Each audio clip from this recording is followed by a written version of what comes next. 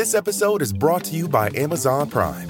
You know Amazon Prime is not just a shipping subscription, right? It's got everything, including streaming TV and movies on Prime Video. And of course, Prime's fast, free shipping. Go from watching your favorite shows to getting your favorite things. Whatever you're into, it's on Prime. Visit amazon.com/Prime to get more out of whatever you're into. A lot can happen in 3 years, like a chatbot may be your new best friend. But what won't change? Needing health insurance. United Healthcare Tri-Term Medical Plans, underwritten by Golden Rule Insurance Company, offer flexible, budget-friendly coverage that lasts nearly 3 years in some states. Learn more at uh1.com. So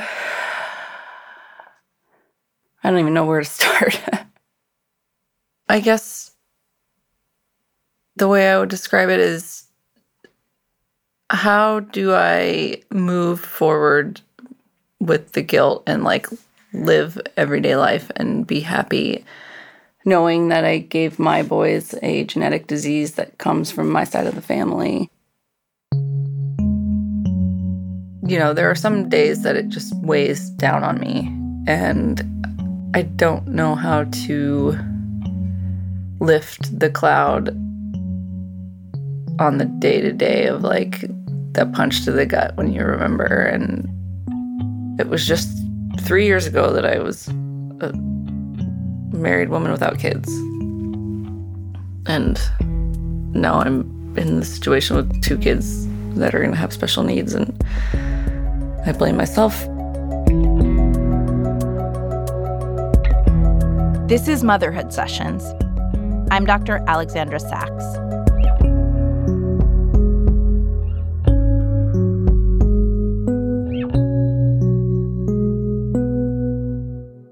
Today I'm talking to a woman we're calling Audrey.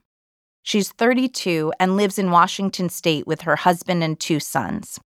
Last year, just days after giving birth to her second child, she found out that both her baby and her 2-year-old had inherited a condition called muscular dystrophy. It's a disease that's not obvious at birth, but over time, it gets in the way of muscle development, leaving many children unable to walk and some with severe heart problems. Audrey was familiar with the disease because her half-brother also has it, but she didn't realize until recently that she herself could pass this gene on to her children. 5 months later, Audrey has come in to talk with me about living with this new reality. She's struggling with intense feelings of guilt about passing this condition on to her boys. I start by asking her what it was like to learn about her brother's diagnosis. We didn't know anything was wrong with him until probably around the time he was 10 or so. He started walking funny. And then he and my mom went to visit my sister one time when he was probably 12. My sister at this point was fresh out of medical school. She was a resident. And she noticed that he used his hands when he would go to stand up. I think most people, we don't think about it, but when we go to stand up, we'll plant our feet and rise without using our hand, maybe a little bit for support. But my brother had to bear both hands of weight onto the sides of his chair and sort of jut himself forward and lift himself up into a standing position. And my sister said, that's not normal. So he did go to the geneticist, and he was tested for muscular dystrophy, and they found a deletion in his gene for muscular dystrophy. And I remember exactly where I was when I found out that my brother... Where were you? I was on my college campus, and my sister called me, and she told me we got the news back. The genetic results say that our brother has muscular dystrophy.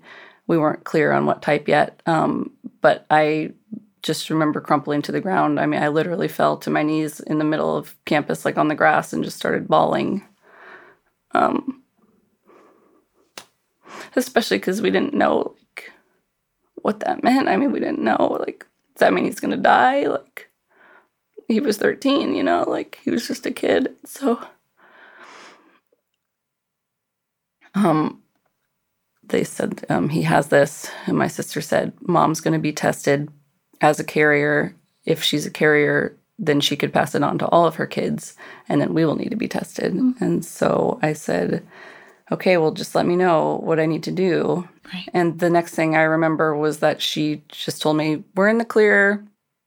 Mom doesn't have the disease. She's not a carrier. None of us need to be tested. Some version of don't worry about it. Yeah. I don't remember asking more questions. I don't remember being more curious than that. I just remember saying, my sister's a doctor. They're working with the geneticist. The geneticist tested my mom. And it just made sense because she and I were healthy. My older brother was healthy. We just were convinced that this was the science. I didn't know that there was any other chance for anything else. So, 10 years later, you're pregnant. Mm-hmm. Was it a pre-pregnancy conversation, or you were already pregnant when you talked about genetic screening with your doctor? I was already pregnant. You were already pregnant. Yeah, the thought never entered my mind. Uh-huh. But when I did the intake, they asked, do you have any genetic diseases in your family? And I said, yes, my brother has muscular dystrophy, but my mother was found to not be a carrier. So they were just like, okay, great. They just moved on from that. So they said you don't need any further screening. Right, yeah. And then 2 weeks postpartum for my second son, things were going according to plan, and my sister texted me one day, and she said, we need to talk. And how many weeks was the baby? He was 2 weeks old. Mm. Instantly, my mind was just searching for what it could possibly be. And so I've got a 2-week-old in my arms, and she sits down on the couch, and she says, it's just like right now there's a pit in my stomach just trying to put myself back in this spot. Is the worst moment of my life. She said, my son, her 7-year-old, has muscular dystrophy, and it's the same type as our brother, the exact same deletion. And it was like another world experience. It was just like time froze, and I didn't even think about myself, because the next thing that she said, and I said, I'm so sorry, and I burst into tears, and I was just like, it didn't even connect the dots, what she said next. She said, I'm a carrier. It turns out what mom has is a very rare form where the deletion has happened in her eggs only, and that's why she didn't test positive as a carrier. She said, you could be a carrier, and this only exhibits in sons, and you could have passed it on to your boys. And there's nothing to prepare you for that feeling when you feel like someone has punched you in the lungs and all the air escapes. So there's a blood test that you can do to measure the CK levels, which are these protein that can leach into the blood. And if it's high, there's a chance that you have a muscle disease. And so I made an appointment the following day on a Tuesday with just our primary care physician. So we took the 2-week-old and the 2.5-year-old to this appointment, and it was the longest wait of our lives. There was not a window in the room. We were just sitting there kind of just shaking and nervous, and the doctor walked into the room, and we saw the look on her face, and we knew. And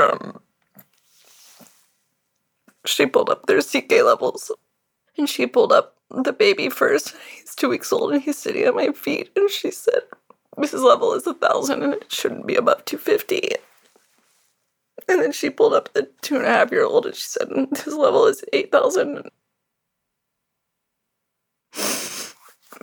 And it was the worst. My husband and I just burst into tears and hugged, and this is a moment I'll never forget.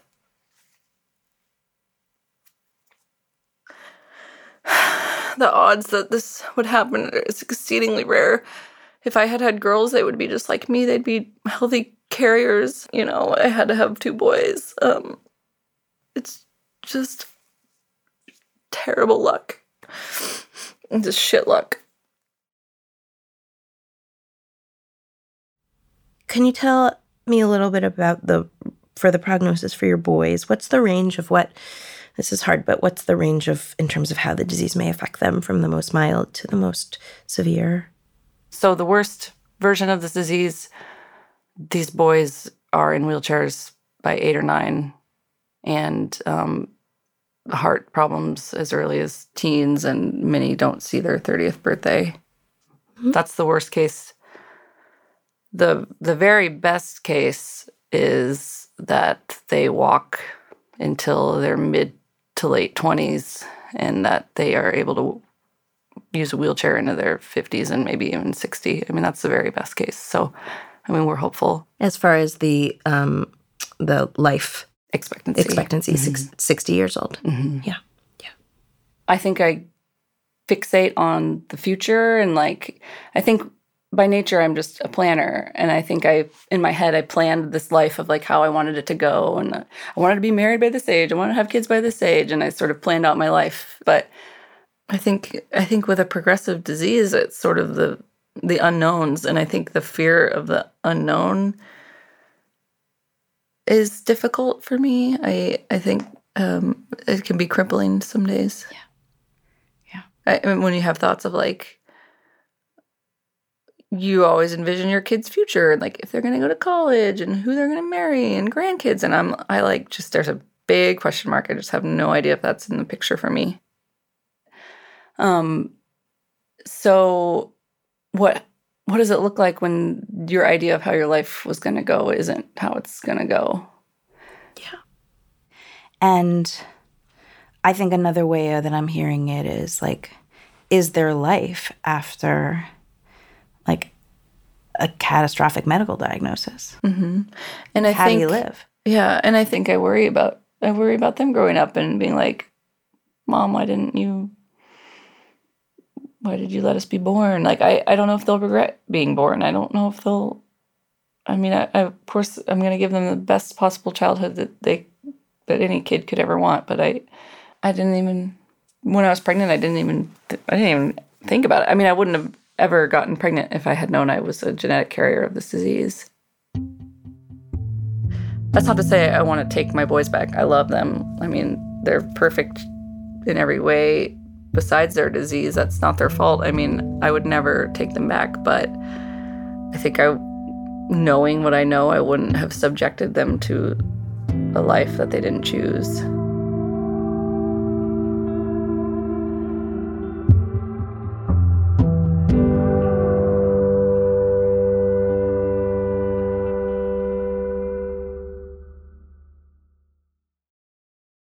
This episode is brought to you by Amazon Prime. You know Amazon Prime is not just a shipping subscription, right? It's got everything, including streaming TV and movies on Prime Video. And of course, Prime's fast, free shipping. Go from watching your favorite shows to getting your favorite things. Whatever you're into, it's on Prime. Visit Amazon.com/Prime to get more out of whatever you're into.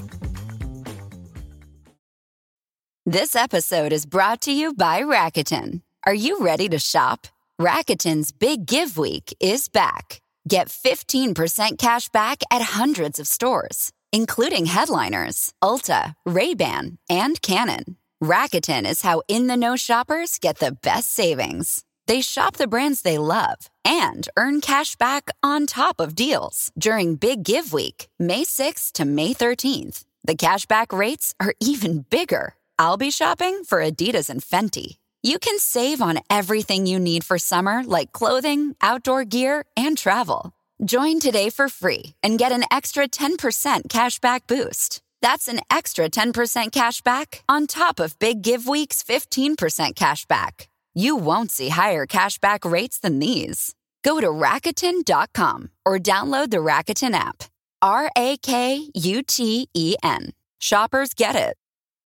This episode is brought to you by Shopify. Whether you're selling a little or a lot, Shopify helps you do your thing, however you cha-ching. From the launch your online shop stage, all the way to the we just hit 1 million orders stage. No matter what stage you're in, Shopify's there to help you grow. Sign up for a $1 per month trial period at shopify.com/special offer, all lowercase. That's shopify.com/special offer. I guess I'd like to try to get oriented to kind of going back to your original question, how to move forward, how to move on. And I wanted to, if it's okay, go back to your brother for a minute, because the repetition here with you and your mom is really uncanny. Do you remember her reaction to finding out that your brother had muscular dystrophy? My mom was completely shattered by the news. I mean, you talk about walls crashing down on somebody. I mean, she just was devastated. And so a lot of what I saw of the way that she handled it was a lot of negative feelings about herself, a lot of self-blame that she put on herself, and always grieving. I think anybody with a child with a disability will tell you that grief looms. It's just like a cloud that's always there. And of course you have good days and bad days like anyone else. But I think when you witness your child struggle, you re-grieve, just a miniature grief every day. And so that was the example that I had of how you handle an adverse event in your life. Mm-hmm. Do you remember any conversations with your mom about kind of how you were doing, or any questions you might want to ask?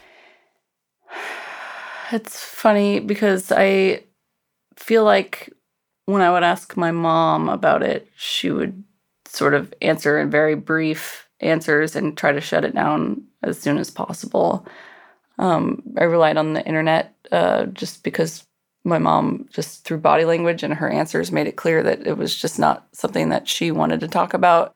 And it became a thing in the family of just not something that we even addressed. I mean, awkwardly enough, even when my brother started losing ability to do things and needing help, he needs help from people to stand. And we sort of shuffle over and help him stand up, and then no one asks any more questions or addresses it or asks how he's feeling about it. And even after we got the diagnosis, and my husband and I were talking to my mom shortly after the diagnosis, and she said, you know, there's a tool that I use that's really helpful that you guys could employ, and it's called denial. And we went home, and my husband was like, what was that? He was like, that's absolutely not the way that we're going to deal with this. Right. So you were reinforced by your mother that this is not something we talk about, that was very painful for her. Mm-hmm. So why would you push into that pain? And it sounds like your mom may not have evolved beyond that. Mm-hmm. That's interesting. But that doesn't mean that that has to be the narrative of your grief. Mm-hmm. And your living with disability, mm-hmm. where it becomes more known to you. Have you ever asked your brother what, like, advice he would have for you or your boys? I talked to my brother in the early days. I called him, and I just was like, what's it like living with this? Like, I'm going to need you to, like, be such a support, because you're the one that knows all these things. And he actually was a really good conversation. He was really insightful. And he said what in terms of, like, you can ask me anything? Or Yeah, he was totally open to it. He was like, he was just answering very openly and honestly. And I just felt like, why haven't I talked to him more like this before? I just always thought that he didn't want to talk about it. And he even said, you know, call me anytime, text me anytime, I'll talk about it. And I'm just like, maybe I didn't ask him enough because I was channeling through my mom saying, don't talk to him about this. So I think it's asking and not being afraid to ask. And I think that's a new thing, because I think you grew up afraid to ask because of your mom's fear about talking about this. But you're learning that it's not so scary to talk to your brother about it, and he's not so scared of talking about it. So. I think this is part of what contributed to how blindsided I was. I mean, you'd think you wouldn't be blindsided by a disease that runs in your family, but I was completely blindsided. Like, you could have there's nothing else that could have surprised me more, which is just the weirdest thing to say. I think because I totally bought stock in the fact that it's not, mom doesn't carry it, move on. And it was completely absent from my mind. I mean, 100%. That is the power of denial. Mm-hmm. Literally, the disease was right in front of you, exhibited in your brother's body. But the narrative replaced the truth. The narrative replaced the actual body you were looking at, which was, there's nothing to talk about. The reason you didn't think about it, even though it was in front of your face, is that denial is contagious. And your mom was using it, and you caught it. And so, of the million ways in which this is going to be painful, there may be in your future other experiences than what your mom has, which is the relearning any moment, any day for decades to come that they have this horrific disease because you've essentially pushed it out of your mind. So every time it's in front of you, you have to relearn it. You know, It sounds like that is your mom's experience. She plunged into that reality, and you may be able to relate to your reality in a different way, so the fall is less far. Mm-hmm. So once you're sort of like crossing over that bridge of denial, which you're already doing, then what's next? What's after that? Mm-hmm. I'm looking for, I think, acceptance, and I think I'm still cycling through the so-called stages of grief because sometimes I'll see like a healthy kid running and jumping and I'll just freeze and just have a feeling of dread of like, that's not my child. That's not, and so I'm like, how does one process moving forward from those? And is it going to be forever? Or how do I accept those feelings and greet them and move on? And well, let's talk about what's happening in that moment when you see a healthy kid running and jumping. You just said, that's not my child. Right, like that's not going to be him. Or like that's, he can't do that. And that's apparent to me. But I guess just a point of information, is it that your 3-year-old, that there's a limit now and that there's not going to be an advancement in his? Yeah, that's a good question. I don't know how it's going to present. I don't know if he's going to gain the ability to run. And I'm still grieving the future that hasn't happened, that I don't know how it's going to happen. And it's a sucky feeling. And I don't want to just feel that wrench in my heart every time I see a healthy kid and feel sad about that mine aren't and that it's my fault. Right. Are you someone who historically, in the course of your life prior to this, is very hard on herself? No. So that's new. It's new. Mm-hmm. Yeah. Yeah, I've always had like pretty good self-confidence and it's definitely new that I at first my self-confidence was trashed. I mean, I just felt like I felt totally diseased. I felt completely like when you know that you carry a genetic disease because it lives on one of my X chromosomes of the 2 that I have. And so in a sense, it's weird to accept that like I have it too. I just don't exhibit the symptoms because I have the protective X. Right. Maybe I'm just still like beating myself up. How could you not? That's okay. This is new. This is brand new. I think I'm really hard on myself. Yeah. I'm just kind of realizing that like I'm my own worst enemy right now. I can't forgive myself, and I think it's just a hard situation to live in, where I'm walking around life like carrying this really big burden, like trying to be normal, and I just don't feel normal right now. What is it that you feel ashamed of, that you feel that you did wrong? Specifically, that I didn't get tested and find out if I'm a carrier. I know I wasn't told to, but I just, for some reason, keep telling myself, like, I should have just had the thought, like, better be safe than sorry. And I should have just done it because it wouldn't have been that hard. And that's where the shame and guilt comes from. It's just like... But I think this loop is going to keep coming back. The what if. Yeah. That's part of grief, right? I think there's a bargaining aspect. You know, can I go back and just do it differently? But you have a very clear reason as to why you didn't do it differently. Yeah. And it was not about your negligence. It was not about your error. It was not about a slip of fate. You actually were simply following instructions. Mm-hmm. That you followed your doctor's recommendation. Mm-hmm. I think my husband's able to see it that way. I don't know what's holding me back from forgiving myself.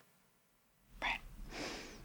You know, I think that the larger theme here is about, well, there are multiple ones. I think the first one we've already covered, which is about denial. Mm-hmm. And I think the second part of this story is the narrative that you tell yourself in your head about your son's lives and your life. Yeah. And that's the challenge is opening up space for a new narrative. But the thing is, you don't know what the future holds. Mm-hmm. You don't know what that narrative is. And so I think the acceptance, it doesn't have to be, I accept this type of medical problem and this type of medical problem, because you actually don't know the details of how it's going to unfold for them. Mm-hmm. But it's accepting that you don't know, and that the way that you're going to parent is by being with them, supporting them, accepting them, one day at a time. Yeah, it's interesting that you say that, because I feel like the only way that I can feel peace is just focusing on one day at a time, because if I'm focusing on the what ifs of the future, I just can so fast spiral. And if I'm focusing on what I could have done in the past, it's the same. It's like anxiety, like what coulda, woulda, shoulda. Like yes. It'll kill me. And so I think I just need to remind myself, like, every day, just to be thankful for that day. Sure. Or if that's a tall order, even what problems you have that day. It doesn't always have to be this gratitude thing. It's okay to be angry. It's okay there will be bad days where there's more things to be angry about than thankful for. But all you have is that problem of the day. Mm-hmm. You know, you don't know what the problem 10 years from now is going to be. So you don't have to spend mental energy on that problem too. Mm-hmm. Just one day at a time. What's in front of me today? Yeah. You know, and sometimes that's gratitude. Sometimes that's problem. Sometimes that's anger. Mm-hmm. You know, but it's really just, you don't know beyond what's in front of you today with your children and with yourself. Mm-hmm. You know? Yeah, that's really scary for me. Right. Just like being helpless. But you're not helpless. And there's a lot to learn, and you're going to learn from them. And I think you're going to start learning more from your brother as you spend more time together, as you describe you want to do. Mm-hmm. Yeah, I think one of the first things I said post-diagnosis to the doctor is, through tears, I was just like, I don't know how to be that mom. And so I just have a lot to learn, and it's a whole new world. Yep. Yep. And those are the conversations you're going to have in your head about, this is a whole new world. That's why I'm feeling so overwhelmed right now. I don't know how to be that mom. So how am I going to learn, and how am I going to give myself permission to learn and not beat myself up for the process? Mm-hmm. So like any other parent, the way to support a healthy sense of self in a child as they're growing up, to accept their bodies and their experiences and themselves, is to be there with support and encouragement of who they are. Mm-hmm. And that's their joys and their pains day to day are going to be right in front of you. They're not going to be housed within the narrative of the arc of their lives in a medical textbook and the progression of their disease. There's no prescription, there's no one narrative for happiness, and that's certainly true for differently abled people. Yeah. It's just weird we're like loving these babies and raising them, and they don't know anything's going on, and we're having this internal crisis, and at the same time, nothing has changed because right now my boys are healthy. So it's just my knowledge about what is going to happen that's changed. I mean, we're all thriving despite what's going on. Yeah. Your boys are thriving, and I have no doubt that they will continue to thrive because you're going to do the best you can. I love them so much. I want to be the best mom that I can be, like whatever that is for them. And I'm really thankful to have them. I think at first I had a lot of guilty thoughts of like, I shouldn't have done this, like I shouldn't have had them, and they were so little, you know, like 2 weeks old and 2.5 years, and I was like, this just happened, like if I would have only known, and but now I'm so thankful for them because they're precious. And I think they can teach me a lot.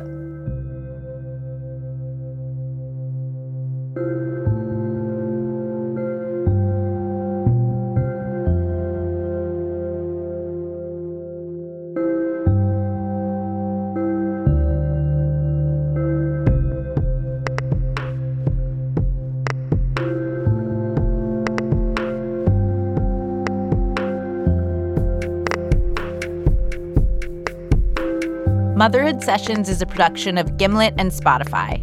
It's produced by Peter Bresnan and Kimmy Regler. Our editors are Devin Taylor and Nazanin Rafsanjani. Music and mixing by Emma Munger. We're off next week, but we'll be back with a new episode on Thursday, February 6th.